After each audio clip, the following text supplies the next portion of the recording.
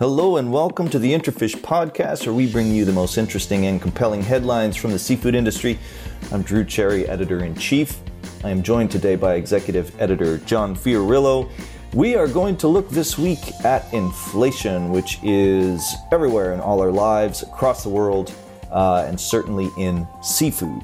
We're going to be looking at just a few species today and what we see as some shocking trends that will impact, no doubt, the industry this year and in years to come. So we had an interview with a Rabobank analyst this week who talked about some of his forecasts and prognoses for both the global farm salmon industry as well as the farm shrimp industry. And the figures were striking. They are projecting some significantly large jumps in prices, not just this year, but going forward.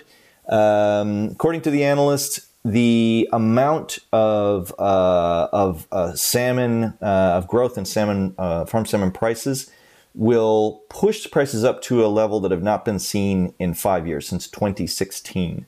So we're talking about a major lift up in the amount of money people are going to be paying for their salmon.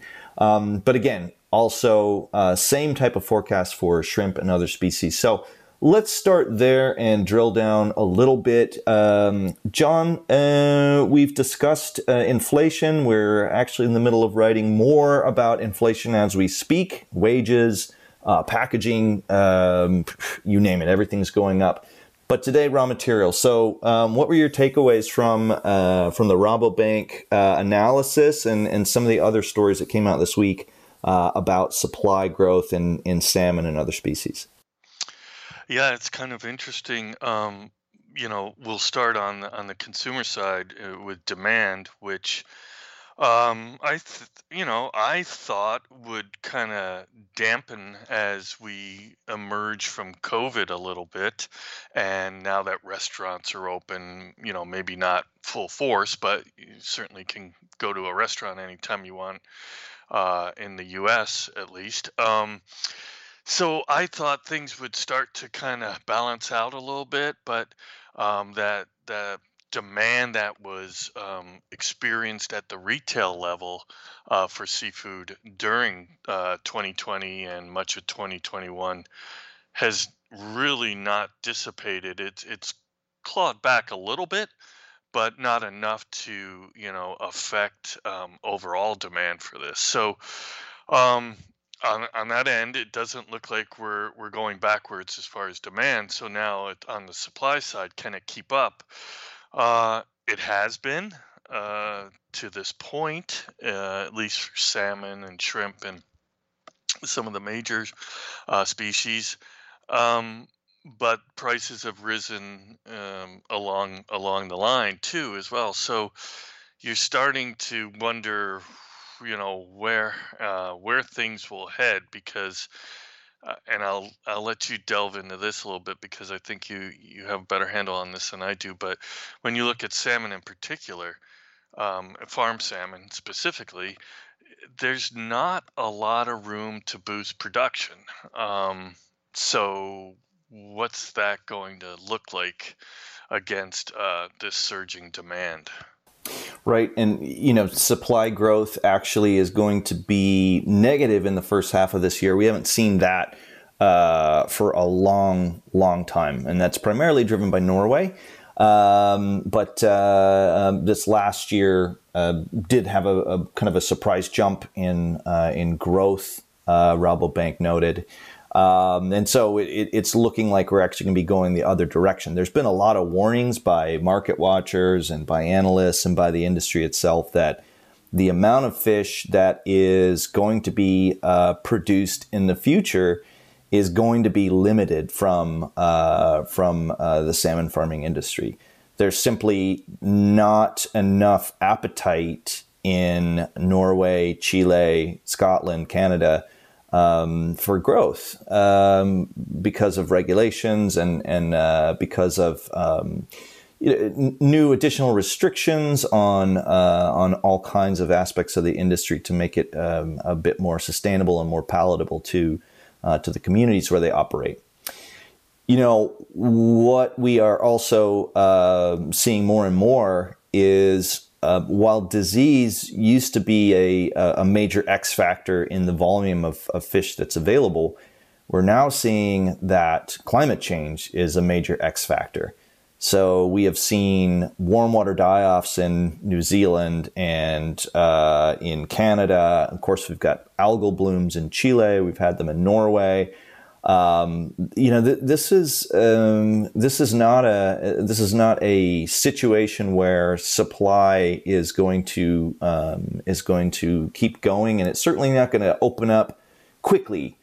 Chile is expected to grow, but that's going to take some time, and it certainly doesn't offset where the output is in other regions where these restrictions have been in place, or where there's a very good chance that they won't see the same kind of growth that they have in the past. So just to put some numbers behind it too, John, while we're on salmon, the U.S. market continues to grow. It's the single largest market in terms of single largest country for salmon imports. So it's a pretty good litmus test and a pretty good measuring stick of what actually is happening with salmon prices. And I'll just give you some import numbers from 2021 versus 2020. The caveat there, of course, is that 2020 was the big full COVID year. But that said, one would think that with the economic impacts that we saw in 2021, that we might see some demand falling off. We might see we might see some turning away from higher price fish. That did not happen. So looking at Chile, the largest exporter of salmon into the U.S., the value of salmon imports was up 33% in 2021, hitting $2.4 billion, which is a very, very high mark. And that is why when the volume went up 7%. So we have 7% growth in volume imports, 33% growth in that value. So doing the math there, we have fish that's a lot more valuable. And that goes across the board, less so from Canada, which is the second largest exporter behind Chile. Canada also saw its value climb 25%. Its volume only rose 12%. Norway up 26% by value and 21% by volume. So across the board, you are seeing that salmon is costing more in 2021 than it did in 2020, and that extends for quite some time. When you look at the actual prices, we're through week 5. We were at 73 on average. That's a NASDAQ weekly salmon index. And that is significantly higher than we saw in 2020, significantly higher than we saw in 2021, 2018. I mean, this is a high water mark for this week in 6 years. This is according to the NASDAQ figures. Now, this isn't the highest price that's been hit in the past 6 years. But boy, it's not very far off. The highest price recorded by, at least by the NASDAQ, the average NASDAQ index is a slightly over 80 NOK per kilogram. So, we're at 73 and things seem to be pushing up. So I guess the question is, what is that mark? Where is that ceiling when consumers start to turn away? Salmon's a good benchmark because it is actively traded fresh in consistent volumes. So it's a canary in the coal mine about seafood prices and what the market can bear. But John, what is that ceiling if consumers continue to be willing to pay this much in a time when they're paying more for everything and theoretically, or at least macroeconomically, have less money in their pocket? Yeah, I mean, in salmon's favor, the proteins that it competes against at retail in particular are also surging. Beef is up double digits month to month for a while throughout 2021, and it's still very very high compared to where it normally sits. Same with poultry and pork. So it's in a climate of in a competitive climate where at least the other proteins are either surging more from an inflation point of view, or at least at the same level. Um, but you and I were talking the other day. I think I try to take the lens out a little bit and look a little longer view at this. And you mentioned a little bit ago that traditional net pen salmon farming, it is the engine of production globally. It accounts for the lion's share of all the salmon produced. And as you said, it's kind of it's capping out. Whether it be through regulation or whatever, the ability to grow net pen production globally is reaching a cap. Now, the theory is that land-based and offshore and closed containment, those other forms of production will come in and augment supply and production and keep it growing. Well, okay, let's say that's true. There's still going to be many, many years between now and when those others come online in a significant way to fill that void. So, what happens during those years when we can't produce any more net pen salmon, by any significant means, but we really don't have these other forms of production online at a scalable size to make a difference? That to me is an interesting question, and what it could do to the price of salmon, obviously could send it through the roof.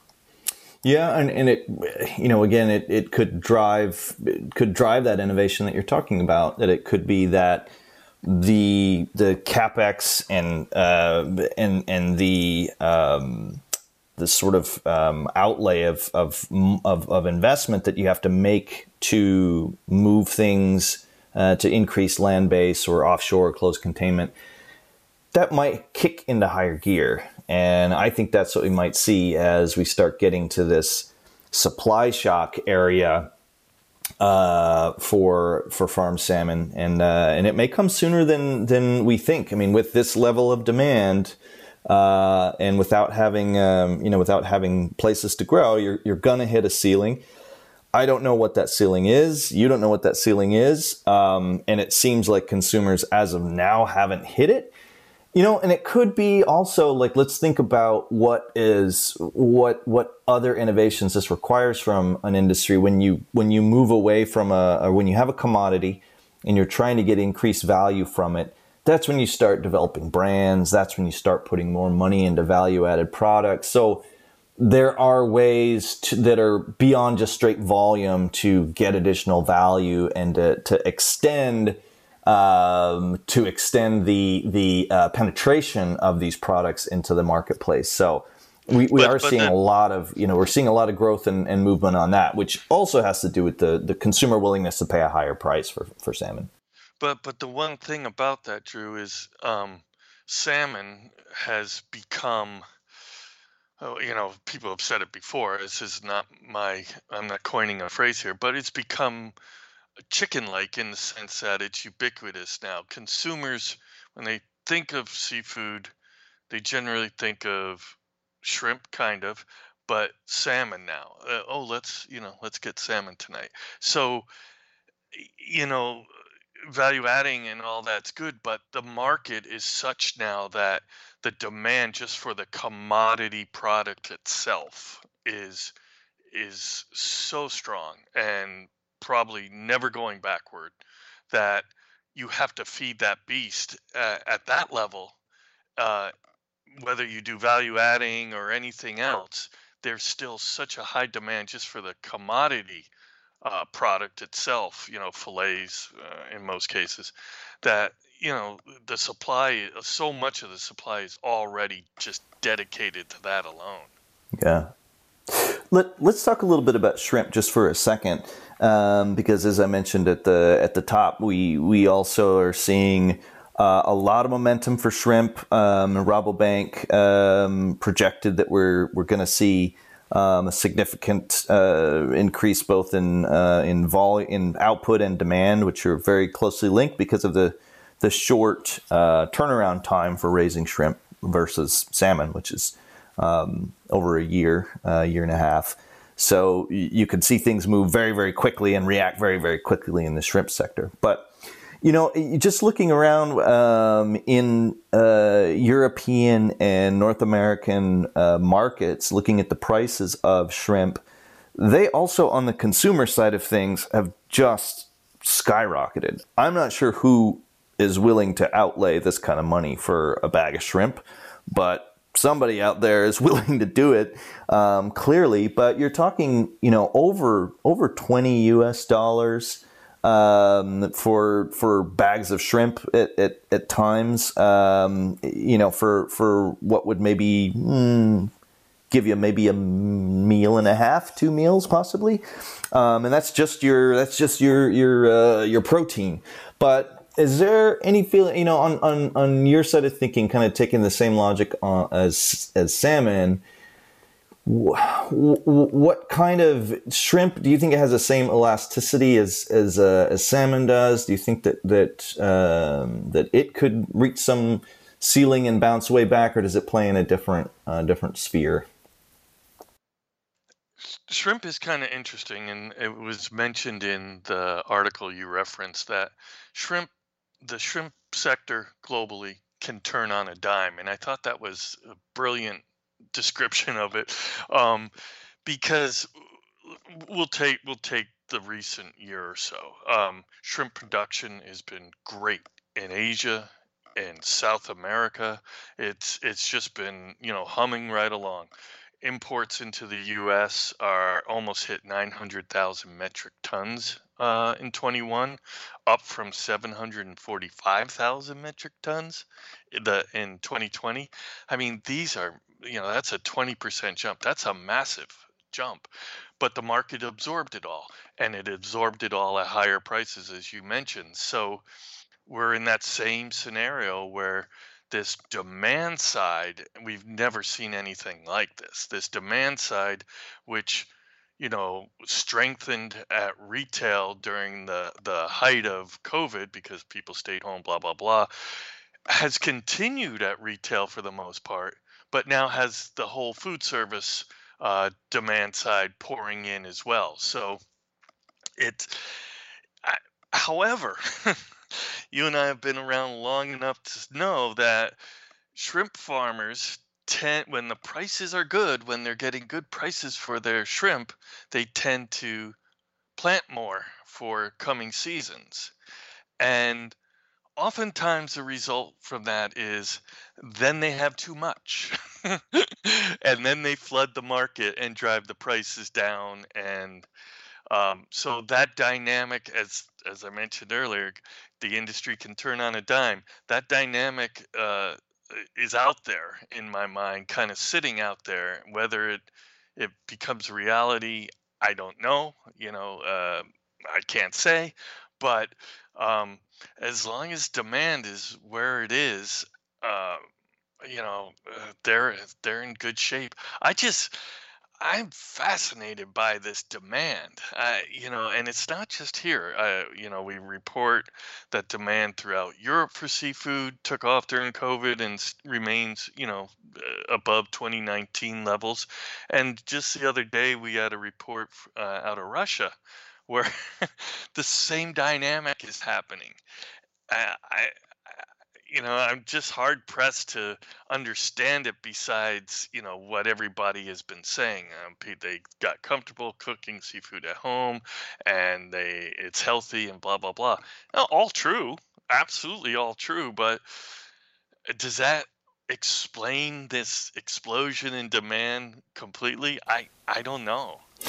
It's interesting. I think Seafish, which is a trade association for the UK seafood industry, releases monthly stats, really, really useful, interesting stats on retail sales. And just to this point about what consumers will pay and what they're willing to pay. There's sometimes some flashing red lights here. It's hard to get all the information that you need from every single market. Nielsen tracks a lot of this. IRI does. It's those groups both have a lot of this information, but it's difficult market to market to drill down and interpret. So, just looking at Seafish's stats, which are really nicely organized. Let's look at cod, which also is seeing a massive jump this year versus last year. Again, because of demand, it's fresh season in Norway for cod, and you're seeing prices continue to rise over the past year. So let's take a look at cod, for example. You're seeing the price per kilogram is up. This is across the entire cod category. Price per kilogram is up around 2%. Versus on the volume sales side of a negative 2% decline. So that tells us that yes, consumers are willing to pay more. If they're up on, you see frozen cod prices per kilogram are up 1.6%, chilled cod up 1.4%. Frozen fish fingers, cod fish fingers up 4.6%. And you look at that and you say, yeah, this is a really promising thing. We are seeing price per kilogram rise. We're seeing more willingness to purchase these products at retail. But let's take the example of the cod fish fingers. Now, there can be a lot of different factors as to why this happens. So we should have some asterisks here because a lot of different things can happen. Products can get delisted, et cetera, et cetera. But let's take the frozen cod fingers, or frozen fish sticks, basically made out of cod. Fish fingers in the UK, fish sticks in the US. So we've got, as I said, 4.6% rise there in price per kilogram. But then look at the overall volume sales, and those have gone down very, very sharply. So you've got volume sales down 20%, and that just says, okay, yes, more per kilogram. How long can you continue to squeeze that out? You actually saw as well over the past 52 weeks, you saw the overall value fall of sales of frozen fish fingers on cod, which tells you, again, people are buying less of it. So even if your price per kilogram remains inflated and remains higher, it doesn't mean things are necessarily going in the right direction. There's a lot of red on these statistics about retail sales in terms of the volumes, and that could be a little bit of a warning sign for the industry on a lot of different species. Yeah, absolutely. I mean, it's just we are in this amazing pattern of, strong demand, strong prices, strong production. It You don't see it very often, and it's just hard to predict what will change first. And it's different for every species, as you mentioned. But again, my fascination at the moment is with this demand and um, what that looks like 8 months from now as compared to today. Will it be as strong? I mean, we saw some weakening at the tail end of 2021 for certain, fresh and frozen items. Canned slacked off a while ago, but is still, fairly strong compared to 2019. But at what point will something significantly change on the demand side? I don't know, but uh, that's kind of where I'm watching things right now. Because production, it's going to vary year to year depending on things. But this demand, like I said, we've not seen before. So it's fascinating in the sense of like, how long can this wonderful thing last? Well, what goes up, et cetera, et cetera. So we'll just have to see. And I think this is going to be an interesting year for it, because inflation just on a macro scale is in the headlines, and everyone is increasingly aware of costs going up and just food inflation in general. Does that lift the tolerance for people to pay the premium typically that you pay for seafood versus, say, chicken or some forms of beef? I don't know. And as you said, this volume and this demand, is it coming from just people getting more comfortable eating it and buying it at stores? There's some reports that that's kind of what's happening. Is it on more menus? There's still a lot of questions to be asked, like you said, about this demand, but it appears that it is in some segments holding. So overall, the British Frozen Food Association, so this isn't drilled down specifically onto frozen fish, but in general, in the UK, the frozen food sector did well last year, continued to hold its gains, and it doesn't appear that there's any big drop off that we might have expected. I think canned seafood, probably we're going to see that get come back down to earth. I think we already have, John, isn't that correct? So I don't expect to see the same kind of enthusiasm for every single kind of product. But in general, it does seem that for now, if the seafood industry plays its cards right, they can expect some continued strong wind in their sales. Yeah, I mean, again, we've said it on many podcasts, but again, who would ever have thought the best marketing for seafood would be a global pandemic? But there you have it. That got the ball really rolling. Strange, but appears true. Well, let's wrap it up there. So next week, we on the 17th have our seafood logistics event. That's free to attend. You just need to go on to interfishevents.com, and you can find a link to the Seafood Shipping and Logistics Forum and sign up there. It is at 10 a.m. Eastern Time, 3 p.m. London, 4 p.m. CET.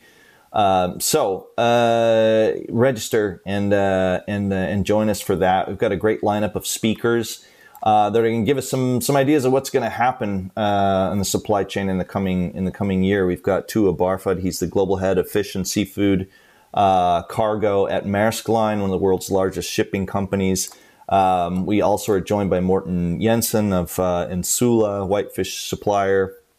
Glenn Klepp, he's a head of procurement and logistics at Regal Springs. Michael Lieberman, who's with the FOA and Sun Corporation, and then also Stora Enso, that there's a sponsor of the event, and they'll be talking about sustainable shipping as well. So it's going to be a really, really interesting look. We've got John Evans, our correspondent, who's going to be moderating this. John really has been doing a fantastic job covering the supply chain shocks over the past year. So I'm really looking forward to hearing the discussions and learning about where things are headed as well. So again, that is on February 17th on Thursday, 3 p.m. London time, interfishevents.com if you want to sign up.